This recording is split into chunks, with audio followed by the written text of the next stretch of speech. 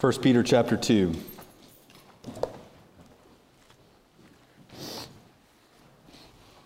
First Peter chapter 2.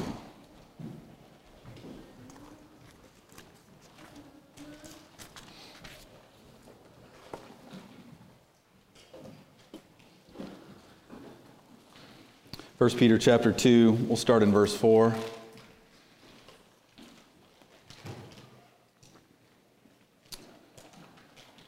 And coming to him as to a living stone, which has been rejected by men, but is choice and precious in the sight of God.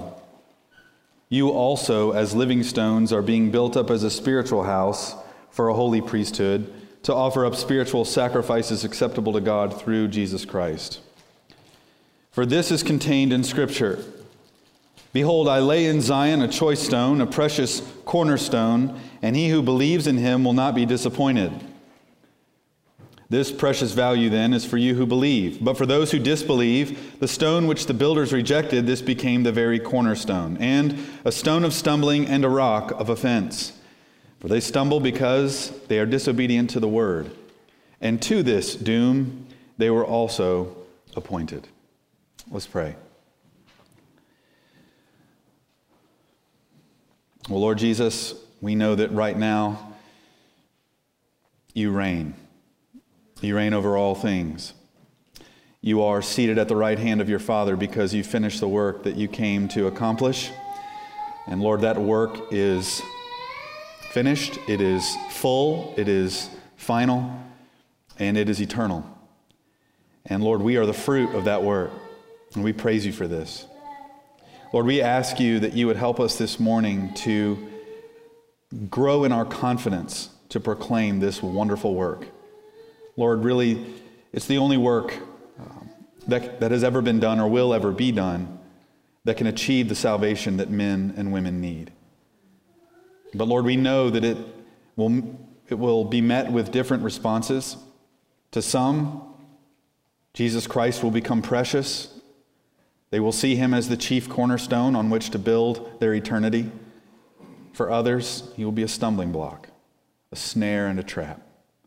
Lord, help us to be realistic as we go into this world proclaiming the truth, because we know we met with either one of these two responses. And so, Lord, just pray that you would encourage us again, remind us and refresh us again at who Christ is, what our message is, and what your plan is overall through all of it. And we ask all this in Jesus' name. Amen. All right, so if you haven't been here with us, I'm going to try to catch you up in like a minute, okay? We're in 1 Peter chapter 2, and if you look there from verse 4 through 8, you'll see, probably in your Bibles, some scriptures in there with all caps. That's Old Testament quotations. I'm sure most of you know that. So I've tried to go through some of that Old Testament background. The Old Testament text that Peter quotes is Isaiah 28, Psalm 118, and Isaiah chapter 8. We looked last week at Isaiah chapter 8, which is in verse 8 of 1 Peter 2, a stone of stumbling and a rock of offense, referring to the Lord Jesus. And back in Isaiah chapter 8, we saw the context of where a king of Judah, Ahaz, was very fearful, as well as the rest of the people in Judah were very fearful because of these two northern nations that wanted to come and terrorize them and overthrow them. So God commissions Isaiah to go to Ahaz and exhort him to faith and to trust the Lord. God says, if you trust me, you will stand. But if not, you will not stand. So instead, Ahaz, we find, trusts in his own machinations, his own schemes, to link arms with Assyria, and in so doing, crush the two northern tribes that were coming against him, or the two northern nations that were coming against him, Ephraim and Syria. And of course, God isn't pleased with this because it reveals unbelief and a reliance upon man's wisdom and trusting in man.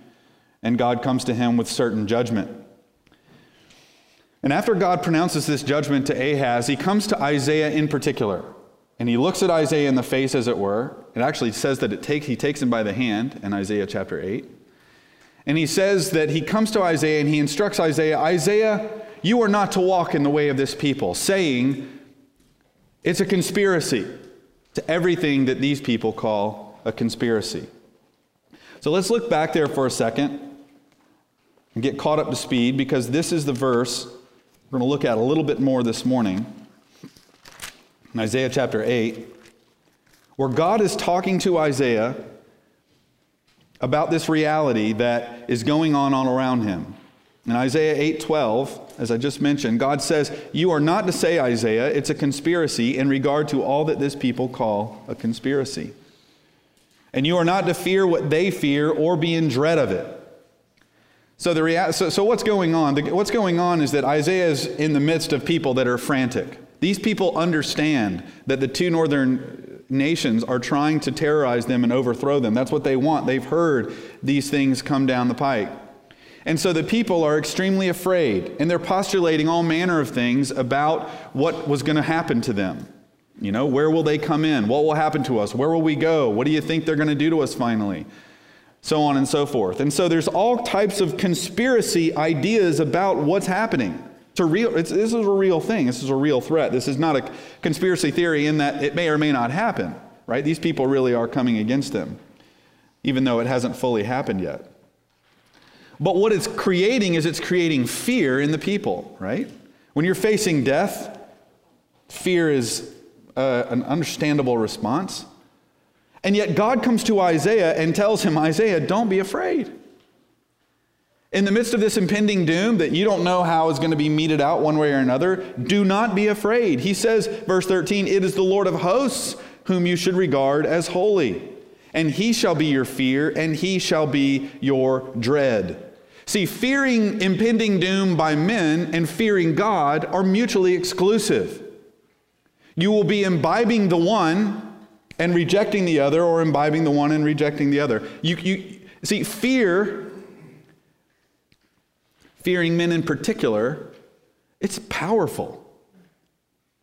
And if you give yourself to it, if you give yourself to all the speculation that comes with that fear, you will not be fearing God anymore. God will be growing smaller and smaller, weaker and weaker, more foolish and more foolish in your own mind. And Satan is there to make it so. He wants you to think God is little, indifferent, uncaring, aloof to your particular issues. So he comes to Isaiah, listen, Isaiah, don't be like them. You're going to be around them. And what can happen when you are surrounded by people that are frantic about conspiracies, perceived or real, is you can take on their fear.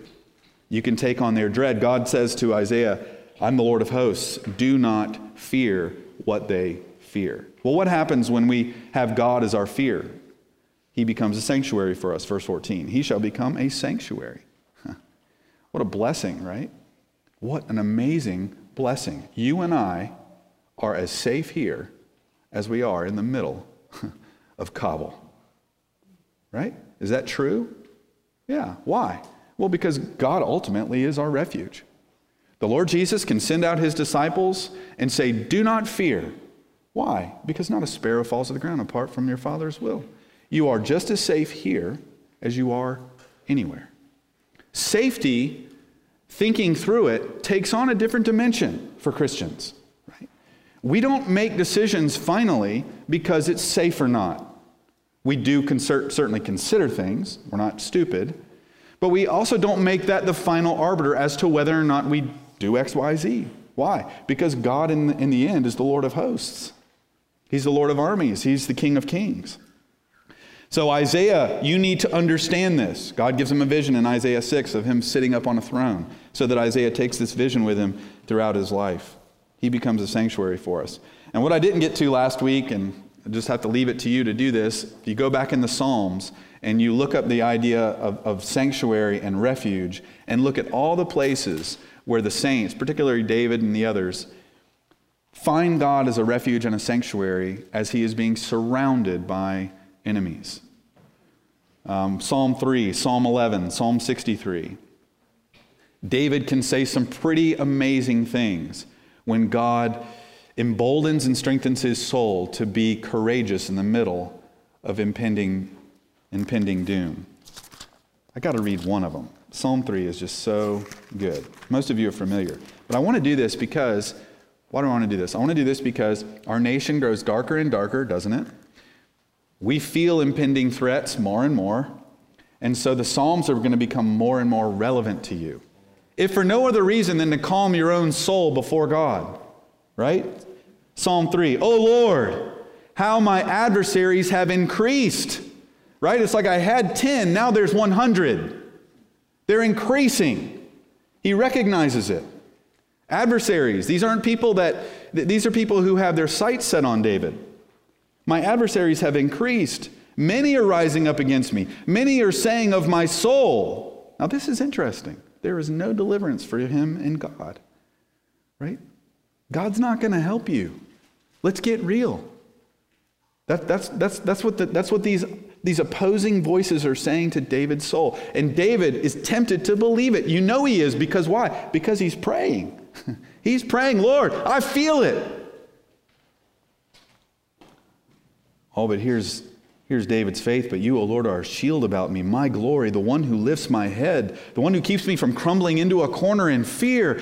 You're my glory, the one who lifts my head, the one who makes me as bold as a lion. David tells you and I, verse 4, I was crying to the Lord with my voice, and he answered me from his holy mountain. He wants you to know that. He wants you to know when your adversaries increase that he cried to the Lord, and the Lord heard him and answered him.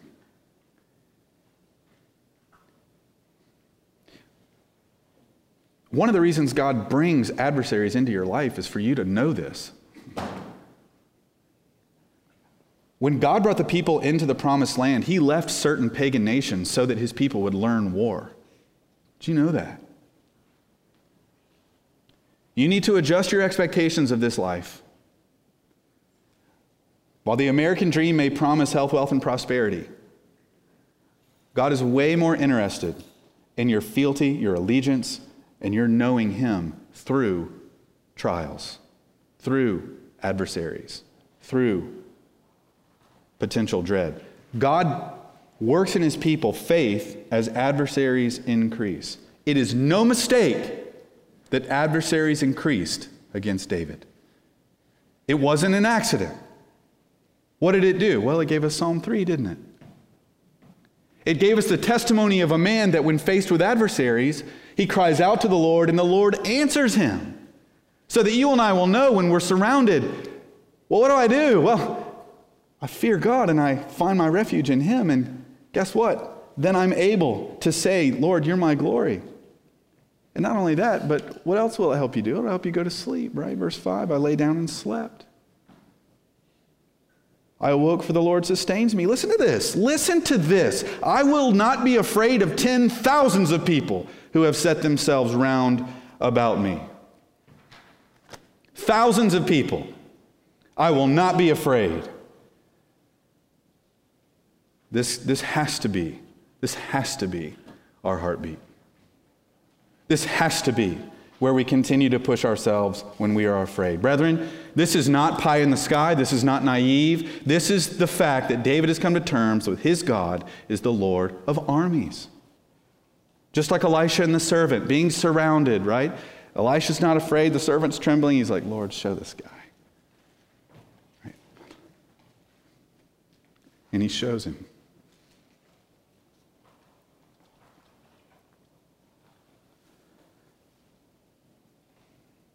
Be controlled by your fear of God,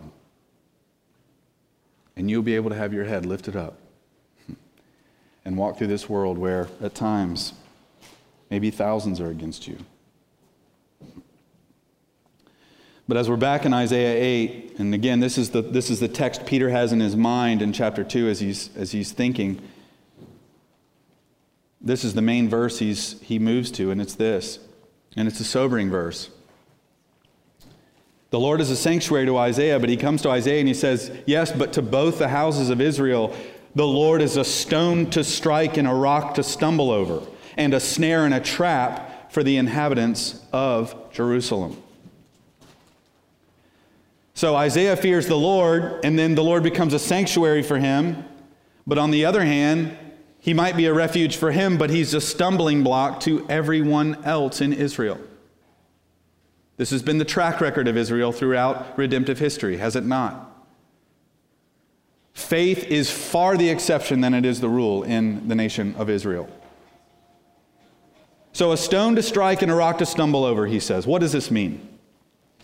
I think it's probably parallelism. In other words, the word stone, the stone that is being struck and the rock to stumble over, probably the same thing. It's this obstacle on your path that you kick along the way, sort of an annoyance. Whenever you go backpacking, or hiking through the woods, you're hiking on a trail and there's all these roots and you don't see them, you trip over it and, you stub your toe or whatever. Most of us who go hiking understand what that's like. It's a little bit annoying, right? Can't get your footing. It's an interruption. And that's the picture. You have the Lord on the one hand being this safe haven, this strong tower, this sanctuary to those who see him rightly, i.e. fear him. You have others who are going their own life of unbelief, and he's an annoyance. He's a tripping hazard. He's a stumbling block, a stumbling stone. And this is who he is for the houses of Israel. So far from being a refuge to them, the Lord is simply this obstacle of unbelief. As the Lord sends his prophets to warn the people, as he sent Isaiah to warn Ahaz feigned spirituality, which we talked about last week, and he doesn't believe. He trusts in his own schemes, his own wisdom, rejects the Lord, and in so doing stumbles. Isaiah is just this troubler, coming to talk to me about faith. Oh, Isaiah, you're too naive. I'm the wise one, right? I'm the one in power. Let me make these my decisions. You go on with your noble faith. And it's interesting that he says here that it's the Lord of hosts who's the stone to strike and the rock to stumble over, though. Even though Isaiah brought the message, it's the Lord that they stumble over. And it's important for us to realize this. Jesus says this, that it's when they reject you, they really don't reject you, they reject me. Luke 10:16, the one who listens to you listens to me. And the one who rejects me is he who, I must have wrote this wrong, or something. I thought I copy and paste it, didn't work. The one who rejects you rejects me. Now think of that. You talk to somebody at the water cooler, right, about Jesus Christ, the centrality, the exclusivity of Jesus Christ. He's the only way to God, the only way you'll be saved. He's a glorious Savior. And they look at that message, they discount it, they say, that's good for you, that's not for me. What are they doing there? They are rejecting, stumbling over the Lord. Not you, the Lord. That's a sobering thing. When you come to people, this is what you're doing. You're holding out for them the Lord Jesus. And if they reject you, they reject him. And here he says it's both the houses of Israel. Both houses of Israel. A stone to strike, a rock to stumble over. Right? The northern tribes, the southern tribe, they all give him up. They stumble over him. Even most of Judah. And of course, this was in Isaiah's day, but it's the same when Jesus comes into the world. Matthew 21, Jesus gave the parable of the vineyard, where he basically fundamentally says the Jews, the very ones that were to be the builders of God's house, so to speak, in his kingdom, were the very ones to kill the Son of God himself. Jesus Christ, the Messiah, God's own Son, was finally rejected by his own people. He was a stumbling block to them. What's interesting is that he was even, I don't want to say he was a stumbling block to John the Baptist, but he almost was. What do I mean? Luke chapter 7, remember John is in prison, and he's getting word about the ministry of Jesus, going about doing good, healing, exorcising demons, those sorts of things. And he's confused a little bit. He's not quite sure what to make of his cousin.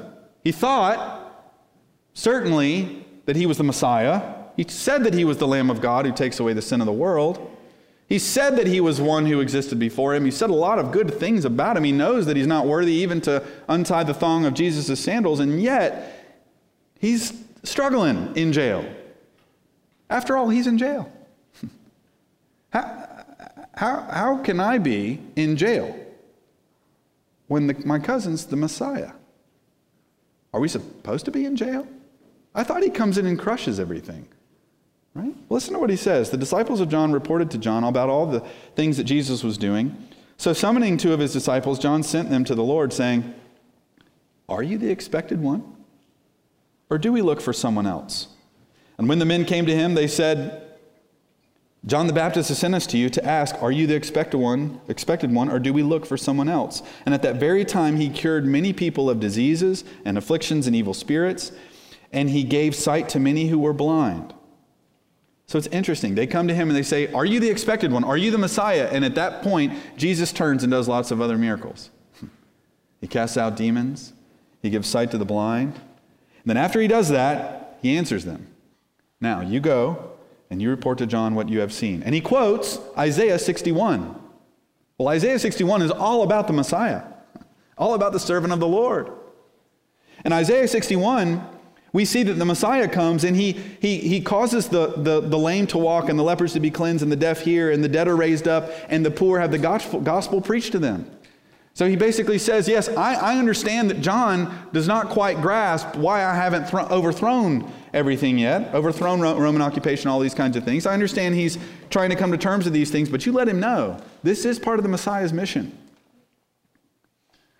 And Jesus ends with these words, "Blessed is he who does not take offense at me." That word offense is the same word for stumbling block.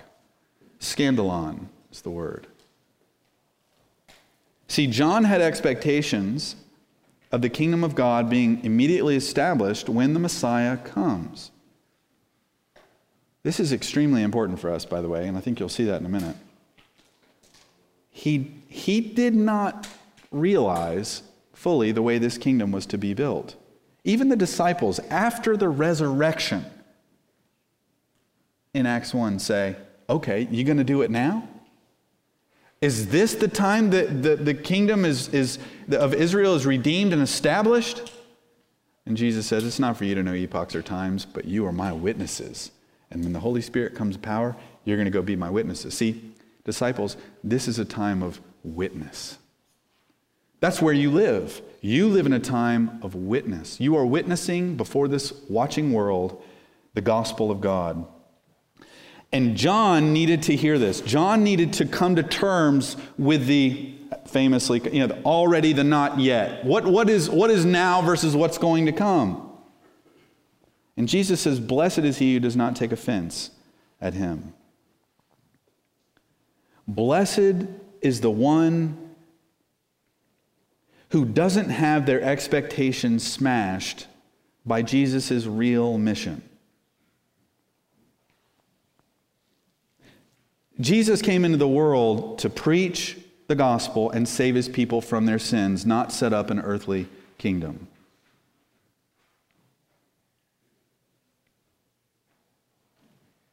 He says, "I come to preach the gospel to the poor." He did not come to set up an earthly kingdom. And in our day, Jesus can also be a stumbling block to people who think this way about Christianity. Can't they? Well, Christians are here to make the world a better place, right? Christians are here to bring peace. Christians are here to bring about human flourishing. Is that our fundamental mission? No, it's not. That might be the mission of the Peace Corps, but that's not our mission.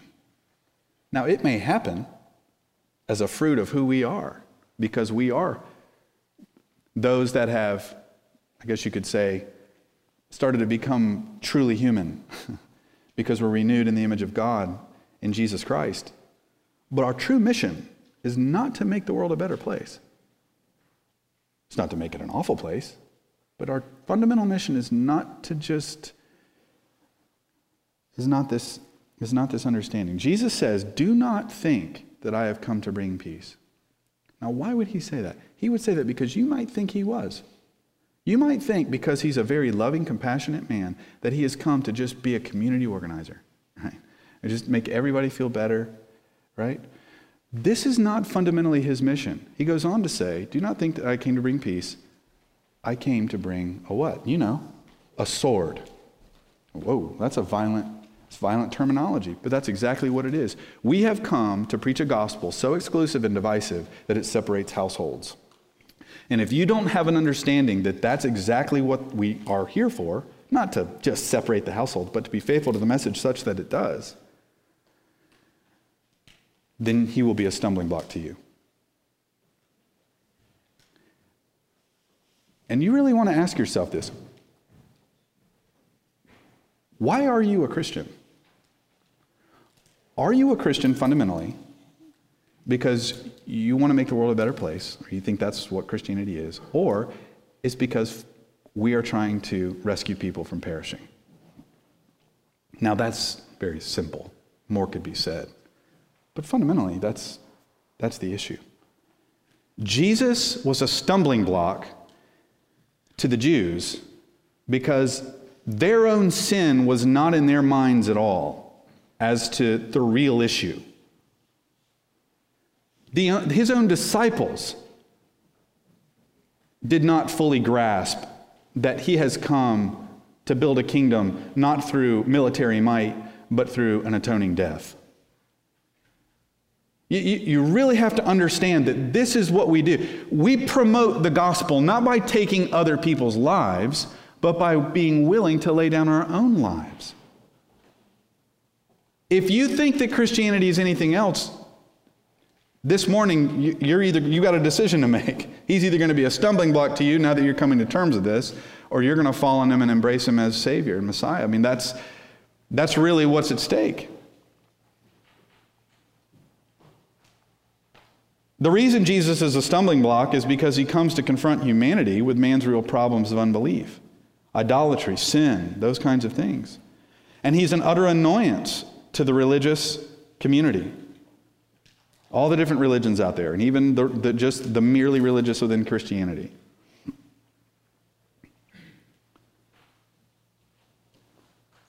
This is why the message of the cross is called a stumbling block. It exposes the heinous nature of our sin, the righteousness of God, and the exclusive means by which we are made right with God. Listen to what Paul says in 1 Corinthians 1:18. For the word of the cross is foolishness to those who are perishing. But to us who are being saved, it is the power of God. Why? Well, because we've seen that our greatest issue is the very thing the cross rectifies, which is what? Sin. Sin before a holy God. Now we see, the cross is everything. That's the power of God. For it is written, God says, I will destroy the wisdom of the wise, and the cleverness of the clever I will set aside. Where is the wise man? Where is the scribe? Where is the debater of this age? Has not God made foolish the wisdom of the world? And it's true. You look at the world and how they're trying to reason and make sense out of things and propose their own diagnoses and solutions, and they're just bankrupt on every level. Every level. But God was well pleased through the foolishness of the message preached to save those who believe. For indeed, Jews ask for signs, and Greeks search for wisdom, but we preach Christ crucified. To Jews, a stumbling block. There it is. Jesus Christ is a stumbling block to Jews. And to Gentiles, foolishness. But to those who are the called, that's you and me, if we know Christ, both Jews and Greeks, and any Jew that calls on the Lord, or any Greek that calls on the Lord, Christ is the power of God and the wisdom of God, because the foolishness of God is wiser than men, the weakness of God is stronger than men. The word of the cross is foolishness. If it is so important that you know that, it's so important that I know that when we're out there in the market talking to folks. They will see it as folly. And he says it's the word of the cross, the logic, the logia of the cross, the rationale. of the cross is foolishness. The message of the cross is just, it's folly to people. They don't embrace it. Well, what is the rationale? Well, it's the message that humanity is cut off from God because of their sin.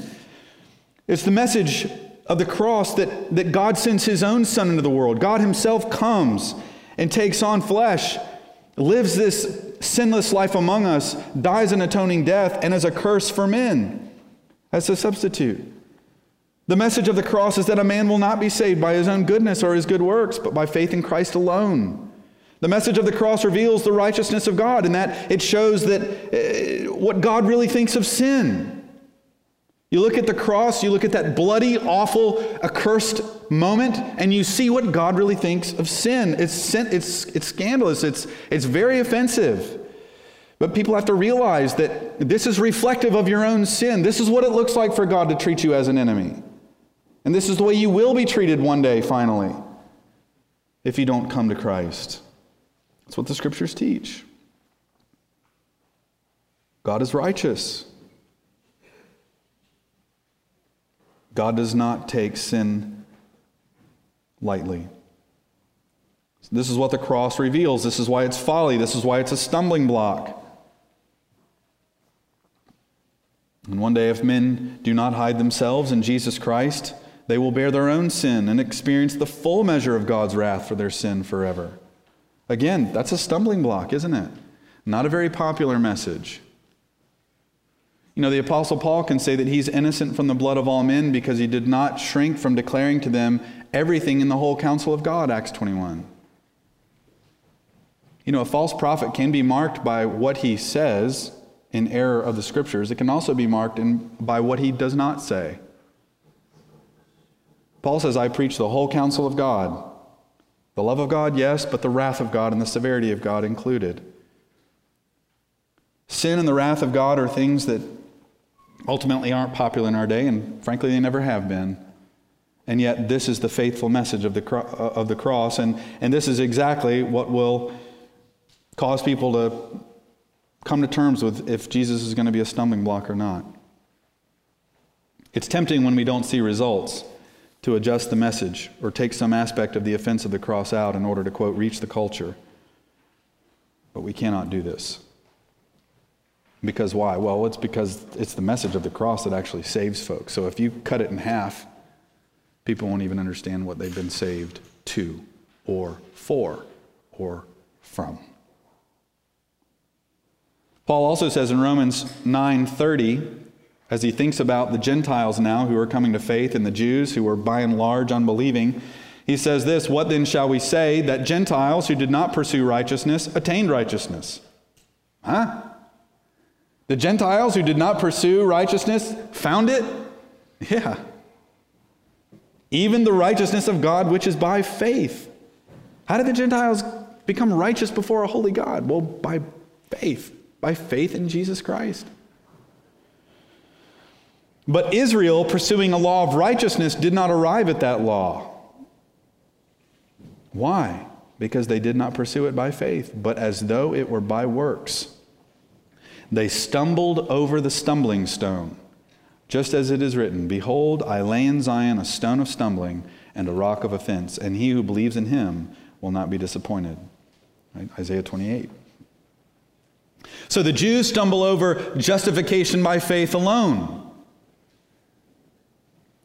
This message of faith in Christ apart from works of the law is a tripping hazard, an annoyance to Jews, really an annoyance to religious people.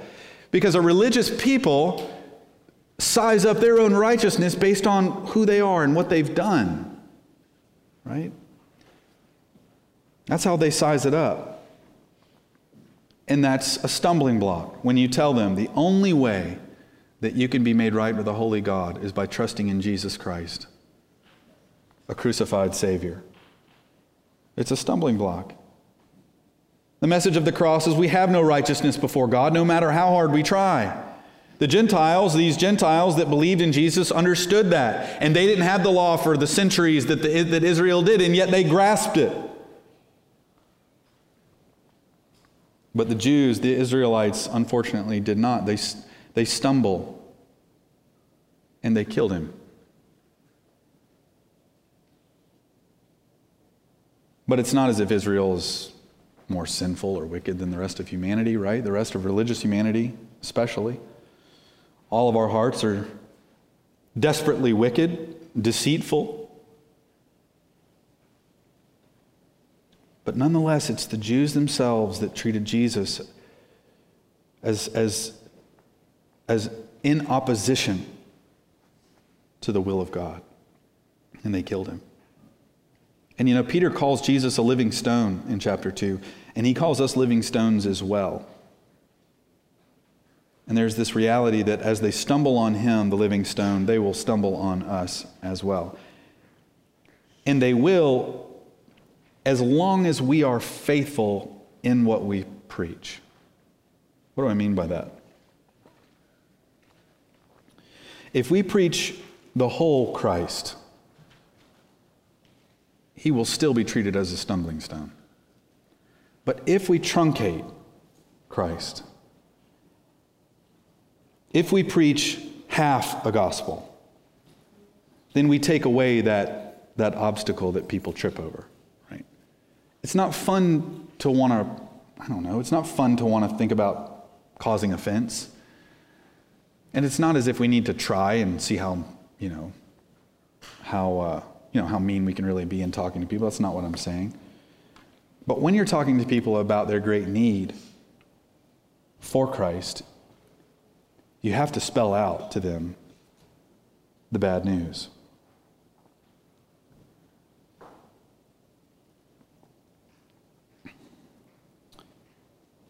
As Peter tells the congregations in Asia that Jesus was a stumbling stone, it's to encourage them and us that they too will be a rock to stumble over. So when people are annoyed or offended because we tell them their works won't save them, we tell them their righteousness is filthy rags before God, we have to remember if they reject us, it's very Christ-like. When you shatter people's expectations of how to be made right with God, they will stumble. But that very well could be a mark of faithfulness. Paul says that all who desire to live a godly life will be persecuted. It seems odd, right, that the more you live like God, the more you will be persecuted, but that's true, isn't it? And you and I have to be very well prepared for this, and I mean that. We have to more and more want to live godly, but also understanding that will bring rejection. Jesus says to his own family some pretty sobering words. John 7, Jesus has been doing miracles. His family finds out about it. They're like, oh, now the feast is in Jerusalem. You should go up there and show off all your wonders to them too. Then you'll become really famous. And his brothers say to him, for no one does anything in secret when he himself seeks to be known publicly, which apparently, I know that's why you're doing this, Jesus, is just to seek to be known publicly. If you do these things, show yourself to the world. And John enters this little interpretive statement, for not even his brothers were believing in him. So Jesus said to them, my time is not yet here, but your time is always opportune. The world cannot hate you. Think of that. The world cannot hate you. That's not a good thing, is it? But it hates me because I testify of it that its deeds are evil. What an indictment by Jesus to his own family members. His own family members. Mom, dad, brother, sister, the world can't hate you. It's going to hate me, though, because I'm the light of the world and I have to expose darkness.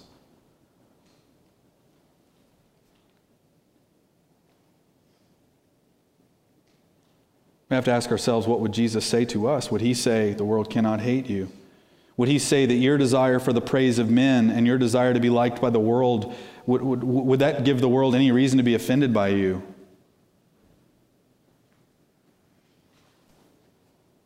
Is your gospel so truncated that you don't bring in the reality of sin and death because you don't want to offend?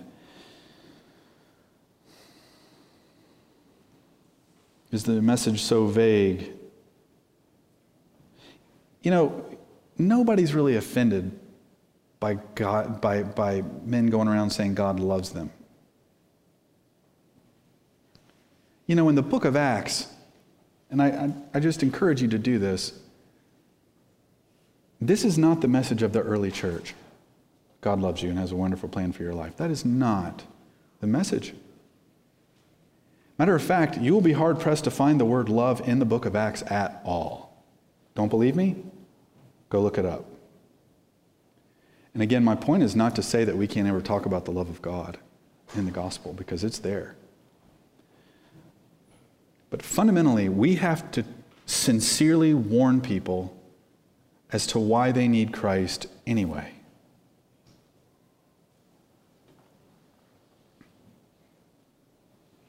You have to testify to the world that its deeds are evil. If they don't understand that they're lost, they're not going to know or have any sense of why they need to be saved. Saved from what? Why? Of course God loves me, if there is a God, right? So that's not our message. Our message fundamentally is really still John's message, which is what? Flee the wrath to come. Hide yourself in Jesus Christ. Repent and believe in the gospel. The time is fulfilled. All of those kinds of things. See, we don't get in trouble when we soft pedal things and when we're quiet and we're just nice people. We get in trouble when we open our mouths. Is that right? You know, I went to a luncheon this past week. It was a bunch of Southern Baptist pastors. And I don't have time to go into all of it. It was a very good meeting, actually. But what actually became clear to me in the meeting, we were talking about the liberal drift in the Southern Baptist Convention, and a lot of them didn't think there was one. I do. And so I voiced some things, especially regarding this stuff with critical race theory and social justice stuff, which I know we're all tired of hearing about, and I agree. However, still in the church, so I brought it up that day. And some of you know what I'm talking about, others maybe you don't, but they adopted a resolution a year ago to use critical race theory as an analytical tool in one of their resolutions at the Southern Baptist Convention. And without going into all the details of it, the bottom line is they shouldn't have embraced it. They should have denounced it 100% outright. Critical race theory is Marxism. Marxism is wicked, antithetical to the gospel. It's a different worldview altogether, blah, blah, blah. They should have said that. They didn't. So what ended up happening is they're getting a lot of blowback now because other people are speaking out, and now they're chalking it up to, I wish there wasn't so much division in the Southern Baptist Convention. I'm like, well, I mean, you brought it on yourself when you let the little leaven in the door. But what became clear to me this past week, as I listened to some of the guys describe why they didn't denounce it, it became clear to me that it was fear. It was fear. They were afraid that if we say critical race theory has no place in the Church of Jesus Christ, that they would be written off by the culture, that they would not have any voice, that we would have no more opportunities to speak to them about the truth if we denounce this stuff. And it dawned on me that it's fear of rejection that kept them from speaking clearly. And I would say to these people, and have said, they need to repent. They need to be courageous men. They need to be men that are able to say, like Paul, when speculations that are against God come up, we destroy them. We don't coddle them, we destroy them. We absolutely smash them to pieces. Why? Because it takes this much leaven to leaven the whole lump. We don't coddle it, we don't play with it, we destroy it. And that's what they weren't doing. And guess what happened? Now you have all of this, turmoil in the SBC. Well, it actually was received pretty well, these things that I said, and so I'm thankful for that, but it was just I realized, okay, that's what's going on here. The press was all over the conference that day, and they had an opportunity to just get this stuff passed through without dealing with it, and they compromised along the way. It's very tempting to just, we don't want to be offensive. I get that. But at the same time, we Jesus says in Luke 6:26, "Woe to you when all men speak well of you, for their fathers used to treat the false prophets in the same way." Why is it bad that all men speak well of you? Well, in here it's because that's the way the Jews used to treat the false prophets. Used to prop them up, give them a voice, You guys are doing great. Ever have anything bad to say about them? These false prophets that go preach peace, peace when there is no peace, Jeremiah says.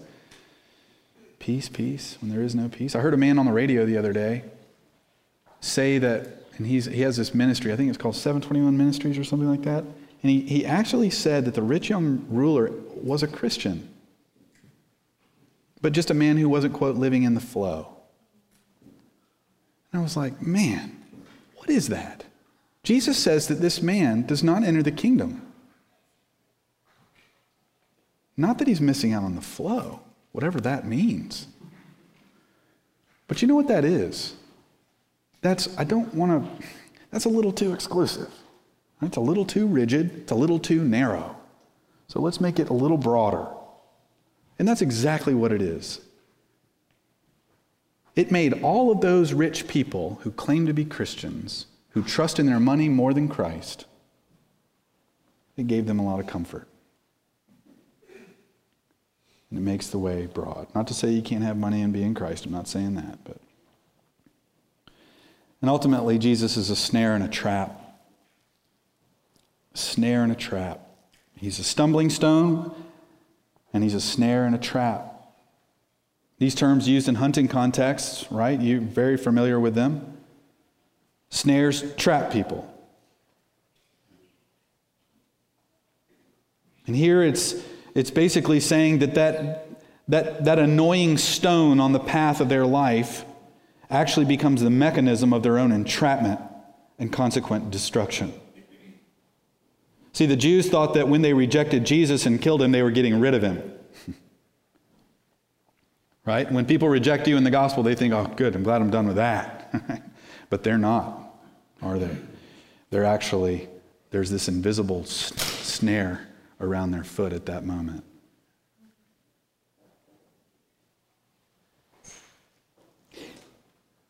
They don't realize that their rejection of him is their destruction. You hear it ironically in these words, and then I'm going to wrap up.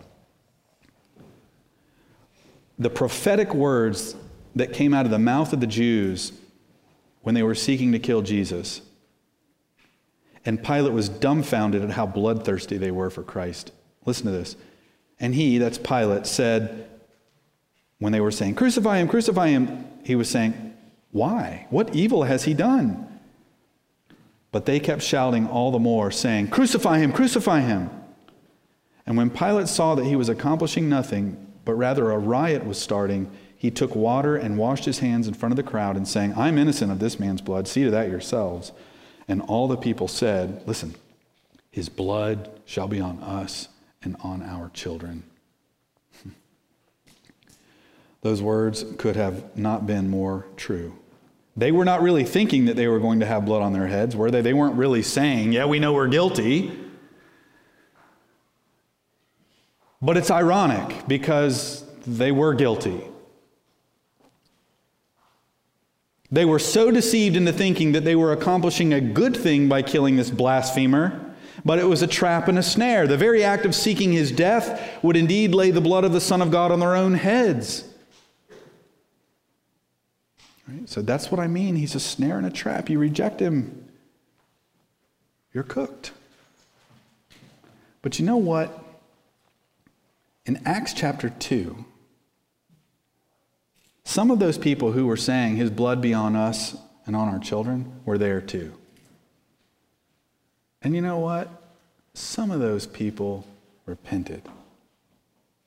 Remember when he said that? You put him to death?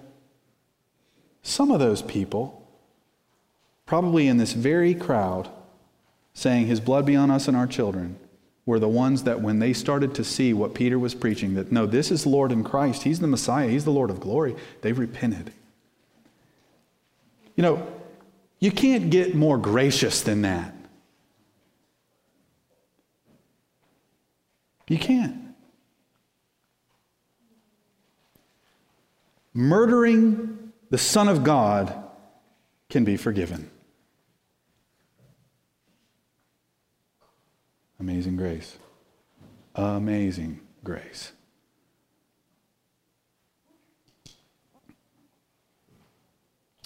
But for those who reject Christ, that rejection is a snare. Is a snare. And ultimately, Peter says they are disobedient to the word, these who reject Christ, and to this end they were also appointed. So as we've seen, people who are disobedient to the call of the gospel, they stumble on the message of the cross. But Peter tells us that this too is by divine appointment. He said, to this doom they are appointed. What does this mean? This means ultimately that it's the Lord that appoints some to obey and some to disobey finally. If you're going to do language to the text, do justice to the text.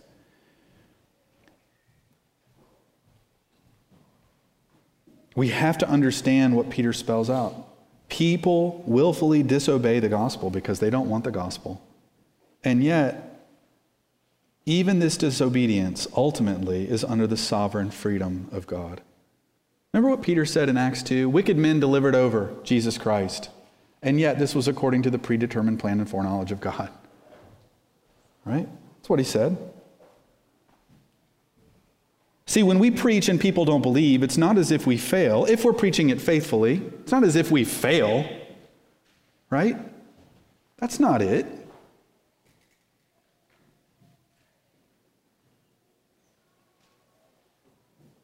Now, we can fail by keeping our mouth shut or by diluting the gospel. But when we actually proclaim the gospel, however simply we proclaim it, and people reject it, and they don't believe it, it's not as if we fail. And it's not as if God fails. So that's what we have to understand. Peter says, and to this doom they were appointed, means God has a plan for the wicked and the righteous, brethren. This is God's world. This is God's history. God knows where it's all going. And he's appointed it so. And so this is for you and I just a reminder that it's on us to be faithful. It's on us to be excited about proclaiming this gospel, to be joyful about it, to know that it's the excellencies of God, and yet to know that if some people don't believe, while it should make us incredibly grieved, it's not as if we fail. Peter says, yeah, they are disobedient to the word, and to this doom they were appointed. So you fall back on this reality that, whoa, God is sovereign. And then you fall back on this reality that if you don't stumble over Jesus, well, that's the grace of God in your life. To this glory you were appointed. And that's where Peter is actually going to go in verse 9. But you are a chosen race, a royal priesthood. Election is the ground of our salvation. Without it, no one's getting saved because we don't want God. But God is gracious to save some. So, all that to be said, let's have realistic expectations when we go into the world and we proclaim. Let's do it. It's a wonderful gospel, and we don't know who's going to believe. And just like these Jews, they can be bloodthirsty in one moment and then have the gospel explained to them in the next, and they'll come to know Christ. Maybe that'll happen, like in Acts 2. But let's also not be shocked when we're just rejected, hated, annoyed. People are annoyed at us, offended. It's going to be part of it. Let's pray. Father, thank you for the gospel. Continue to help our church, Lord, our little band of brethren here, to be faithful to your word, no matter what. Lord, we pray that you would save sinners. Lord, we want to see people bow their knee to Jesus. We want to see people that do not take offense at him. And that you would use us for this glorious ministry. And we ask this in Jesus' name. Amen. Amen. Let me also say something real quick. I'll close this out.